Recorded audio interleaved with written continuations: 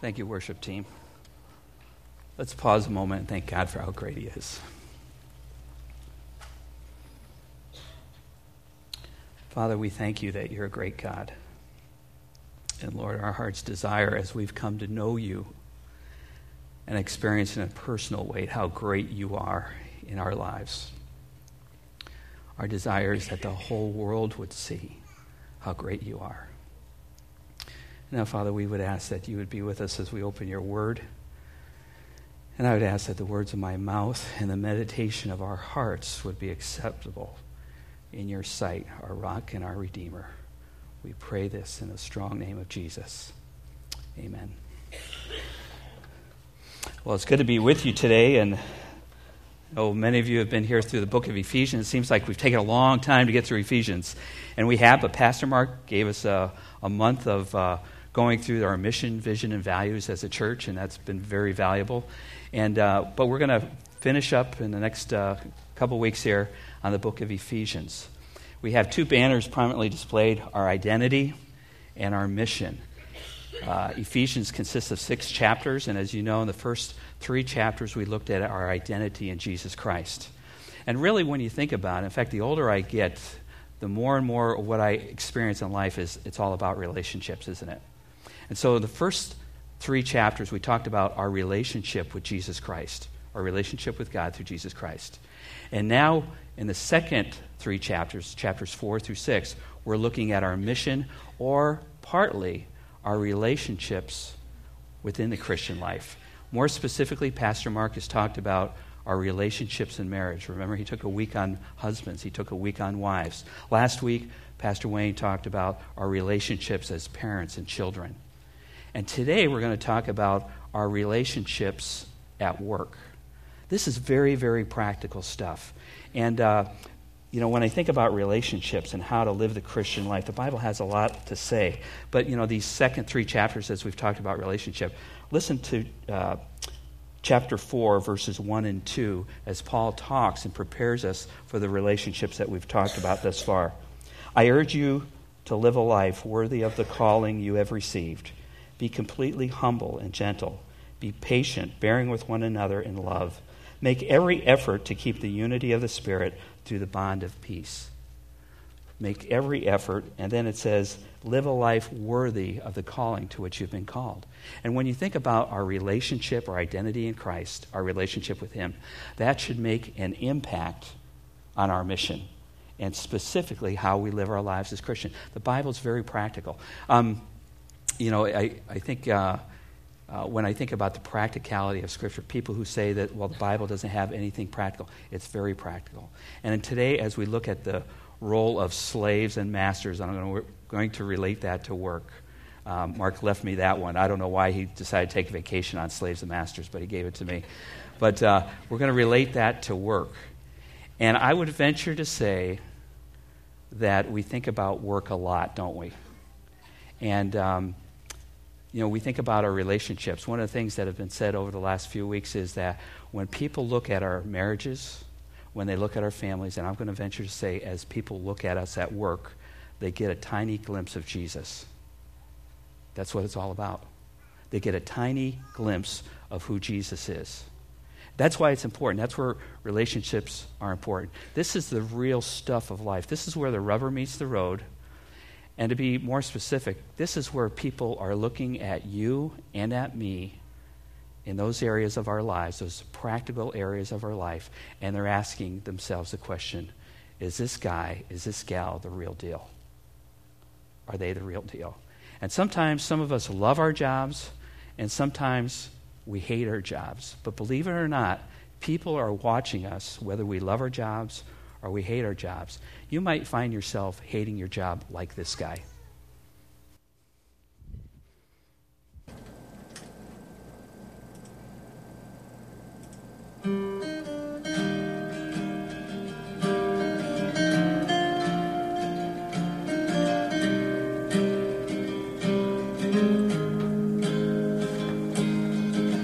My job is stupid, my day's a bore. Inside this office, from 8 till 4, well, nothing ever happens life is pretty bland, pretending that I'm working, pray I don't get canned. My cubicle, it's one of 62. It's my small space in a crowded place, just a 6x6 board booth, and I hate it, that's the truth.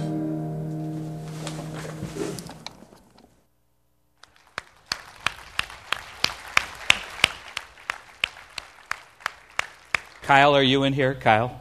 Where are you, Kyle? Kyle, are you in here? Kyle, are you in here? That was Kyle's first music video.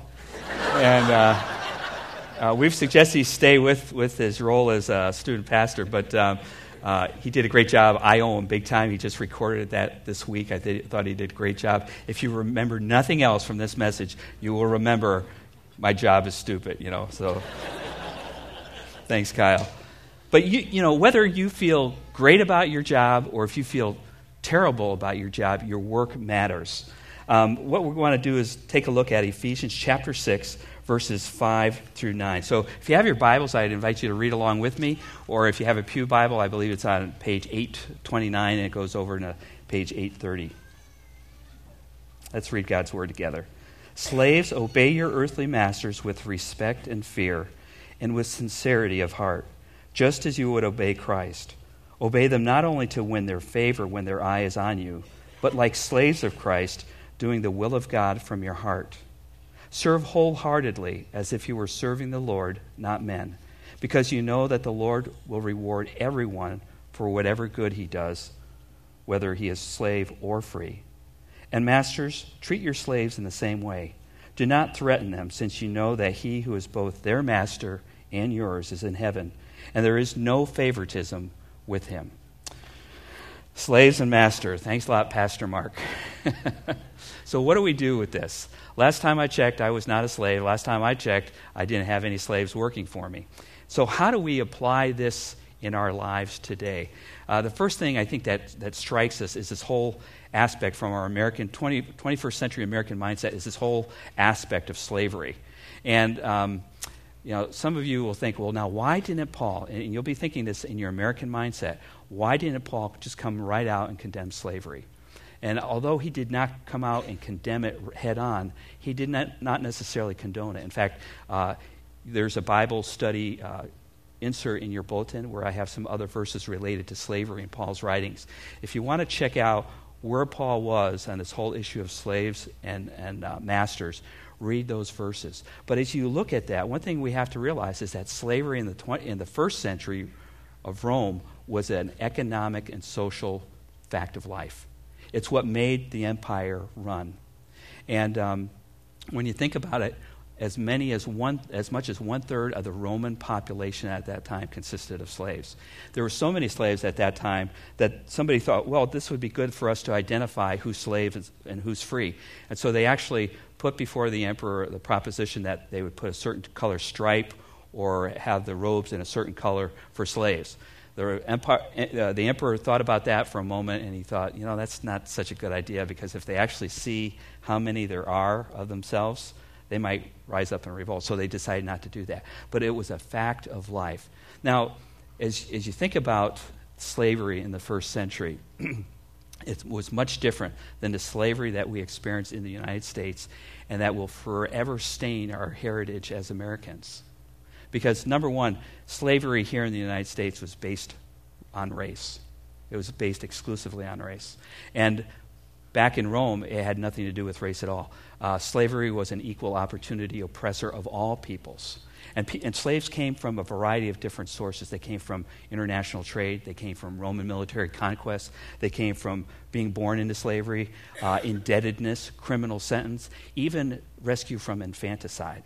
So there were multiple ways a person could become a slave in the Roman Empire. And again, it had nothing to do with race. Now, having said that, and realizing that even slavery in the first century, people were considered personal property, there were certain established guidelines for the treatment of slaves. In fact, we know experientially, that slaves were abused, they were killed, they were abused. And yet, there were those guidelines. So even slave owners who would kill their slaves or abuse them were often frowned upon by other slave masters. One of the things that was interesting was that slaves back then could actually sell, or people back then could actually sell themselves into slavery. There were some people, believe it or not, who enjoyed more freedom, more earthly provision by way of work and housing and shelter and food, being a slave than they were if they had been a free man. And so some people actually sold themselves into slavery. The other thing that a lot of people don't realize is that there was a thing called manumission. And manumission was simply the fact that a slave master could release his slaves, could free them anytime he wanted. There were two ways to do that, one by the rod and one by the will. And usually the rod was kind of the formal, legal way to free a slave, so it would usually cost a little bit of money. Okay, so most slave masters, if they wanted to free their slaves, went by manumission of the will. And that meant that they could free their slave at any time. Now, not every slave owner could afford to free their slaves. If you were a middle-class slave owner, you may not be able to free your slave. But if you were a wealthy slave owner, you might free a number of slaves. And it was considered being very prestigious as a slave owner if you could afford to release your slaves. Now, usually when they did that, they did it when the slave turned around the age of 30. Why did they do that? Well, it was very good reason for it, because at the age of 30, they then became eligible for Roman citizenship. And so that was often the case that happened. In fact, many slaves also had some professional background. Some practiced medicine, some practiced the arts, and were artisans. And you'll find in cities like Ephesus where they actually had streets of people who were good at making jewelry, and all of them were freed slaves. So this was very, very commonplace in Rome at that time. Getting back to Paul and his view of slavery, I think if you look at his writings, you'll see that Paul probably had an erosive effect on the institution of slavery in the first century, especially as it related to slaves, Christian slaves, and Christian masters, and how they related to one another. If you really want to take a look at that, if that interests you, there's a little book in the New Testament. It's one chapter. It's called the Book of Philemon. And there you'll find Paul writing to a slave owner, a master called Philemon, about his slave Onesimus. And that'll give you a feel for where Paul was on the issue of slavery. So what do we do with this issue of slavery? Well, what I'd like to do today, since we don't have slaves here in the United States and we aren't slave owners, is to apply it to work. Work is a big deal in our lives, isn't it? Many of us define ourselves by our work. It's estimated that for men, spend 60 to 65% of their lives at work. That's a lot of time at work. And we consume a lot of our time thinking about work. It's interesting that although men spend that much time at work, according to a Gallup survey, 80% of all men feel miscast in their jobs. They don't feel like they quite fit. One of the things we talked about in men's fraternity, where we met every Thursday morning in the atrium, we talked about winning at work and at home. And we said that as men, we look at two mirrors to assess how we're doing in our lives. And we liken this to the wicked queen in the story of Sleeping Beauty. You remember her? And she would look in the mirror and she would ask the question, "Mirror, mirror on the wall, who's the what? Fairest of them all." And she would ask herself that question. And in men's fraternity, we said that men hold up two mirrors. One is the issue is a home, and one is at work. And we look into those mirrors and we ask ourselves the question, mirror, mirror on the wall, am I doing any good at all?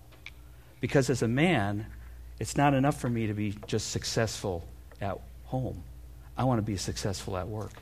And as a man, it's not enough to be successful just at work. I want to be successful in the home, and vice versa. I may have said that wrong. But do you understand that for men, that's really important? And yet, if you're a working woman, I would venture to say you're not the men aren't the only one who ask those questions. Not only how am I doing at home, but how am I doing at work? And that we think a lot about that. In fact, we think about how am I doing at work and how do other people perceive me at work? Okay, let's take a look at these verses again, verses 5 through 7, because there's a certain quality when it comes to work that I think this passage is not just about work, but about relations. In fact, I would summarize this as saying your work matters to God. Your work matters to God. More importantly, your attitude about your work matters to God. So in reviewing those verses, it says, slaves, obey your earthly masters with respect and fear, and with sincerity of heart, just as you would obey Christ. Obey them, not only to win their favor when their eye is on you, but like slaves of Christ, doing the will of God from your heart. Serve wholeheartedly, as if you were serving the Lord, not men. Okay, so I can hear some of your groans. You're saying, okay, Bob, I understand what you're saying. I'm supposed to obey. And, after all, my boss does control my promotion. My boss may control what I get paid, all those kinds of things. But, hey, you mean to tell me I not only have to obey, which can be hard enough at times, but you also want me to show some respect? You want me to serve sincerely? You want me to serve wholeheartedly? Yes. It's not me. It's the Scripture that's saying that. That's what we're called to do. And yet, how many times have you said one of these phrases or maybe heard them used yourself? First phrase, yeah, but you don't know what a jerk my boss is. Right? You don't know what a jerk my boss is. You can take this job and, okay. The other one, the other ones would be, hey, don't ask me, I only work here. Or how about this one? Oh, excuse me, you must be confusing me with someone who really gives a rip. And oftentimes you'll find that person will have this on their desk. You ever seen how many of you have that on your desk? Some of you probably do, or you've been tempted to buy it, okay? We've seen that out there. Here's another one. They don't pay me enough to put up with this garbage. And then lastly, I'll show some respect when I start feeling some respect. Now, we've all said something like that or felt that way or have heard it. You know what they all do? They summarize bad attitudes. They really do. In fact, stinky attitudes.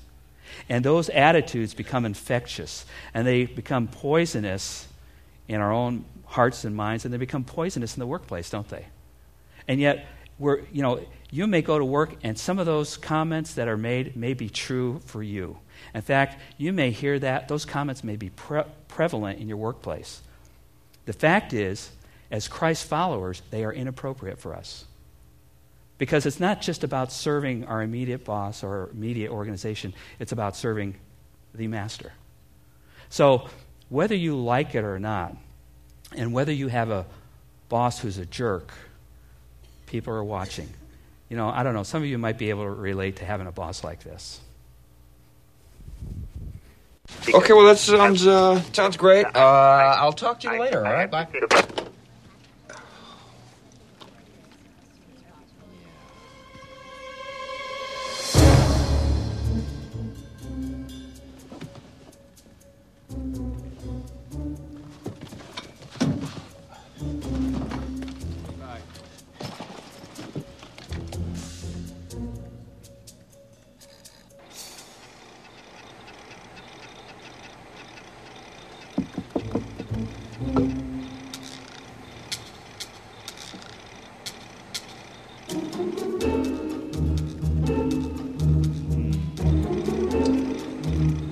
Come on.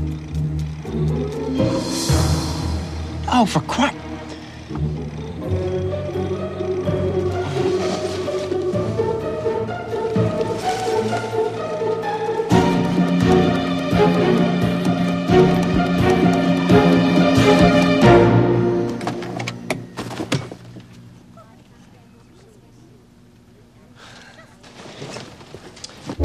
Hello, Peter. What's happening? I'm gonna need you to go ahead and come in tomorrow. So if you could be here around 9, that would be great. Okay? Oh, and I almost forgot. I'm also gonna need you to go ahead and come in on Sunday, too. Okay? We lost some people this week, and we need to sort of play catch-up. Thanks. Well, I don't know if any of you can relate to having a boss like that. It's funny when you watch it in a movie. It's another thing when you actually experience that in your life, isn't it? So I can tell you I had an experience like that early on in my work career. I had a boss that was, well, to be honest with you, I didn't like him at all. I feared him, but I didn't respect him. And I would consider him probably a jerk, the way he treated me, the way he treated people. He was not only demanding, he was also demeaning. And it was very, very difficult to work with this guy. And I struggled with that, and he would find a way to intimidate you. And we would play the game, and maybe you've done this at work, but we'd play the game where you try to come in to work earlier than he would. Shows you're committed, right? And then you made sure that you stayed after he left. So again, it showed that you were committed, that you were really committed. We played that game, and I would never seem to win at that game. I don't. If you've ever played that, you never quite seem to win, because I wanted him to have his eyes on me. But he was so intimidating that one time I asked for some time off to attend my brother's wedding, and seems like a reasonable request, right? I mean, some of you have done that, and I asked for time off. Now, I was kind of new to the job and to the organization, and he just intimidated me. He looked at me, said, kind of like this, "We need you. You will be there. I don't care how you do it, but you will be there because we need you." And as it turned out, I didn't go to my brother's wedding. Can you believe it? I did not go to my own brother's wedding. I was that intimidated. And to this day, I regret that I didn't do that. Now, unlike you, I couldn't tell him to take a flying leap. I couldn't tell him I quit because I was serving Uncle Sam with the United States Marine Corps. And if I decided to tell him that, there would have been, I probably would have been locked up. Or if I tried to leave, I probably would have been run down and locked up. So I didn't have that alternative like some of you had. But nonetheless, it was tough working for a guy like this. I want to say that this taskmaster, however, did teach me a few things, but it came with a little bit more time. And what happened was I realized, how am I going to deal with this situation? How am I going to work with this? And let me just say this. I prayed. I began to pray. And I didn't pray that God would strike him down with leprosy or some terrible disease, although I did think about that. And I didn't pray a lot of other things I could have prayed, but I prayed. And you know what I did? I prayed for my boss. I prayed for him. Some interesting things happen when we go to God in prayer, not just praying for the exams that we have coming up, or the big project, or the big sale, or the big whatever comes up, or doing something we've never done before. But some amazing things can happen when we just pray for our bosses and for the people that we work with. It's kind of like God does an attitude adjustment in our hearts. And that's what I found God doing. Well, what were some of the lessons I learned? Here's some of them are. I asked God to help me deal with my boss. And again, we never fell in love with each other. We never developed a great working relationship. But I learned to deal with my boss. I learned to try to figure out where he was. And just so that I would have the patience, that I wouldn't be afraid of him, that I would be able to relate to him in a natural way. And then I put myself in his shoes. And I began to realize that he had responsibilities and things that he had to get done that I realized I couldn't do, nor would I want to do. I didn't want the same level of responsibility that he had. So as I began to pray and appreciate the fact that he was in these shoes, I started to respect him and at least respect his position. I also grew to care about him. Now, again, we didn't become good buddies. We didn't go out fishing together and all that kind of thing. But I began to care about him because I realized there were issues in his life. And, I mean, all of us have put in long hours at work. We know what this is like. And it takes a toll on our marriages and our families. And that was true of him. And I saw him struggle, even though he never directly spoke to me about it. You could see it. You know, people talk about it. You know how it is. And I started to relate to him a little bit and saying, boy, this must be tough. You know, he must have a hard time doing this and putting these demands on himself. I also look for ways to help lift his load. You know, it's interesting when you start working with somebody, that's one thing, and then you start praying for them. You start to look for ways in which you can come alongside them and anticipate what they need. And so I started to learn that about him. It took some time, but I started to learn about, now, did he ever appreciate it? No, because I should have known anyway, right? But I started to anticipate things, and I started to have more confidence in dealing with him. And then I realized that God had me there for a reason. That God had me there for a reason. That God had something for me to learn through this whole process. And then I realized that my service to him gave him a glimpse of Christ. That maybe he got a small glimpse of Jesus Christ in my life because I was trying to do my job with sincerity and wholeheartedness. Well, what's the rest of the story? Here's the rest of the story. He left the unit, and I left the unit, and we never saw each other again. And that was okay with me. That was completely okay with me. But the fact is that taskmaster did prepare me for some things. In fact, with all the other things that I felt sometimes he dumped on me, he gave me an additional duty that I ended up being pretty good at. You know, it wasn't my primary job, but I did it on the side as one of the additional duties that you receive. And I got to be pretty good at it, and it gave the unit some recognition and all this kind of thing. And as it turned out, that job prepared me for another assignment or two where I did basically the same thing with a boss that I really enjoyed. I'm grateful for that. I'm grateful for that. Sometimes God puts us in situations to remind us of things. For example, in Luke 16:10, whoever can be trusted with very little can also be trusted with much. And whoever is dishonest with very little will also be dishonest with much. Some of you are going and looking at your jobs and saying, why don't they use my potential? They're limiting my potential. They're limiting my earning potential. They don't really respect the gifts and abilities that I bring into the organization. They're keeping me back. They're holding me down. When in reality, many of you applied for that job hoping you would get it.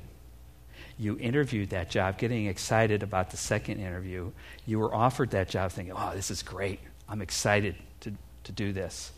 And now you're at the point where you resent your job. You resent your boss. Can I give you some advice? Pray. Pray. Pray. Ask God in this very practical area of life that we spend so much of our times in, that God would adjust your attitude, to give you an attitude adjustment. Because God has you there for a reason, for a purpose. And it might be that he's testing you to see if you're faithful in the little things in order to prepare you for the bigger things. God has a training program. It consists of marriage, family, and work.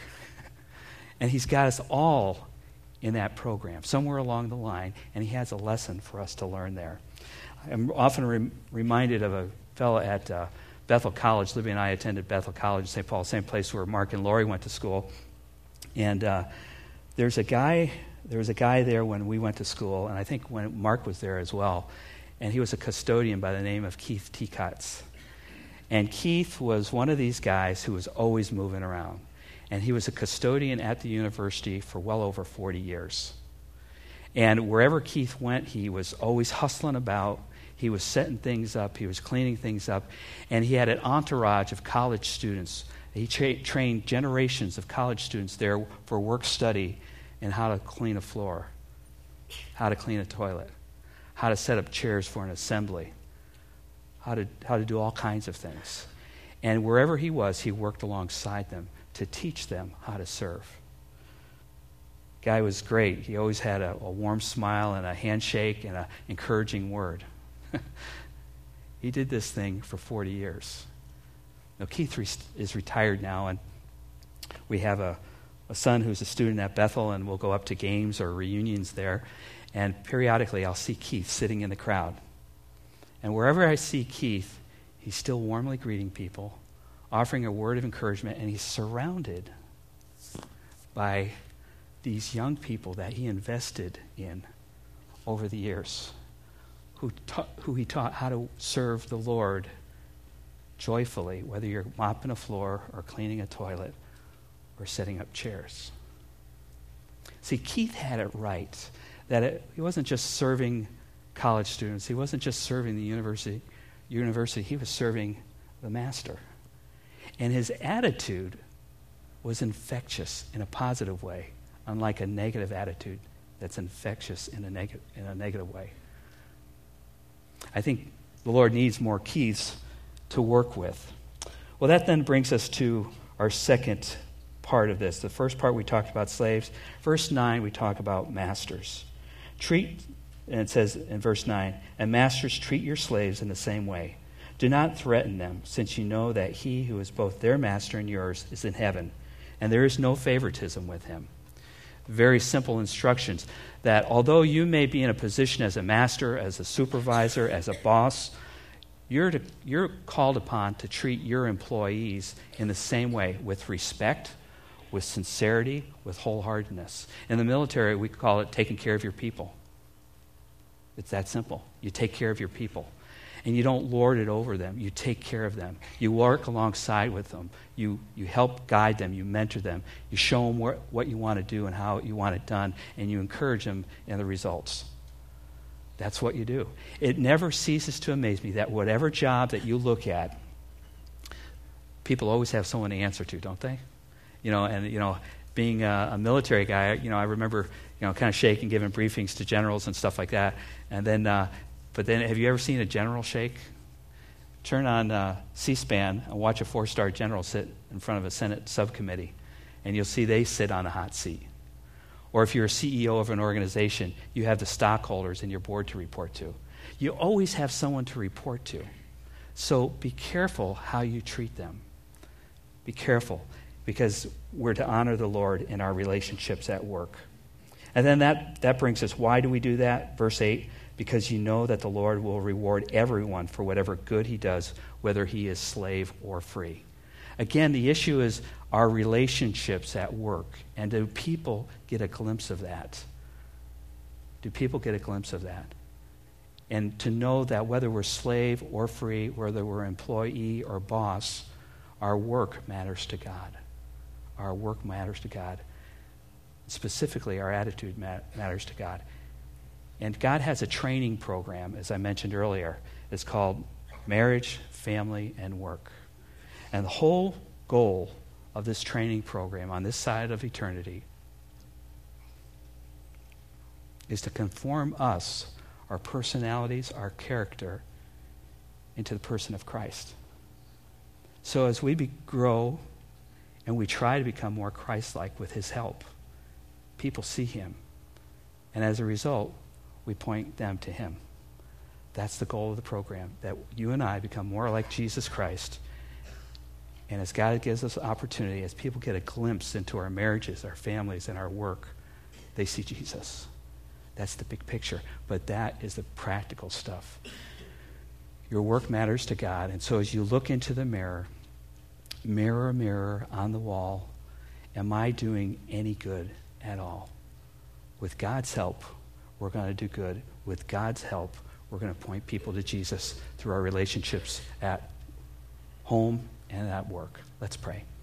Heavenly Father, we want to thank you for your word. Thank you for the practicality of this in our lives. And Father, I just pray for my brothers and sisters as they have listened to it. Lord, if there's some area of their life that, particularly in the life of work, where you need to help them with their attitude, where you need to give them a shot in the arm or maybe even a kick in the pants, Lord, that they would see work as a gift from you, and that they would see those relationships as people that you care about, and that as they serve and work alongside others, that they are serving you and working for you.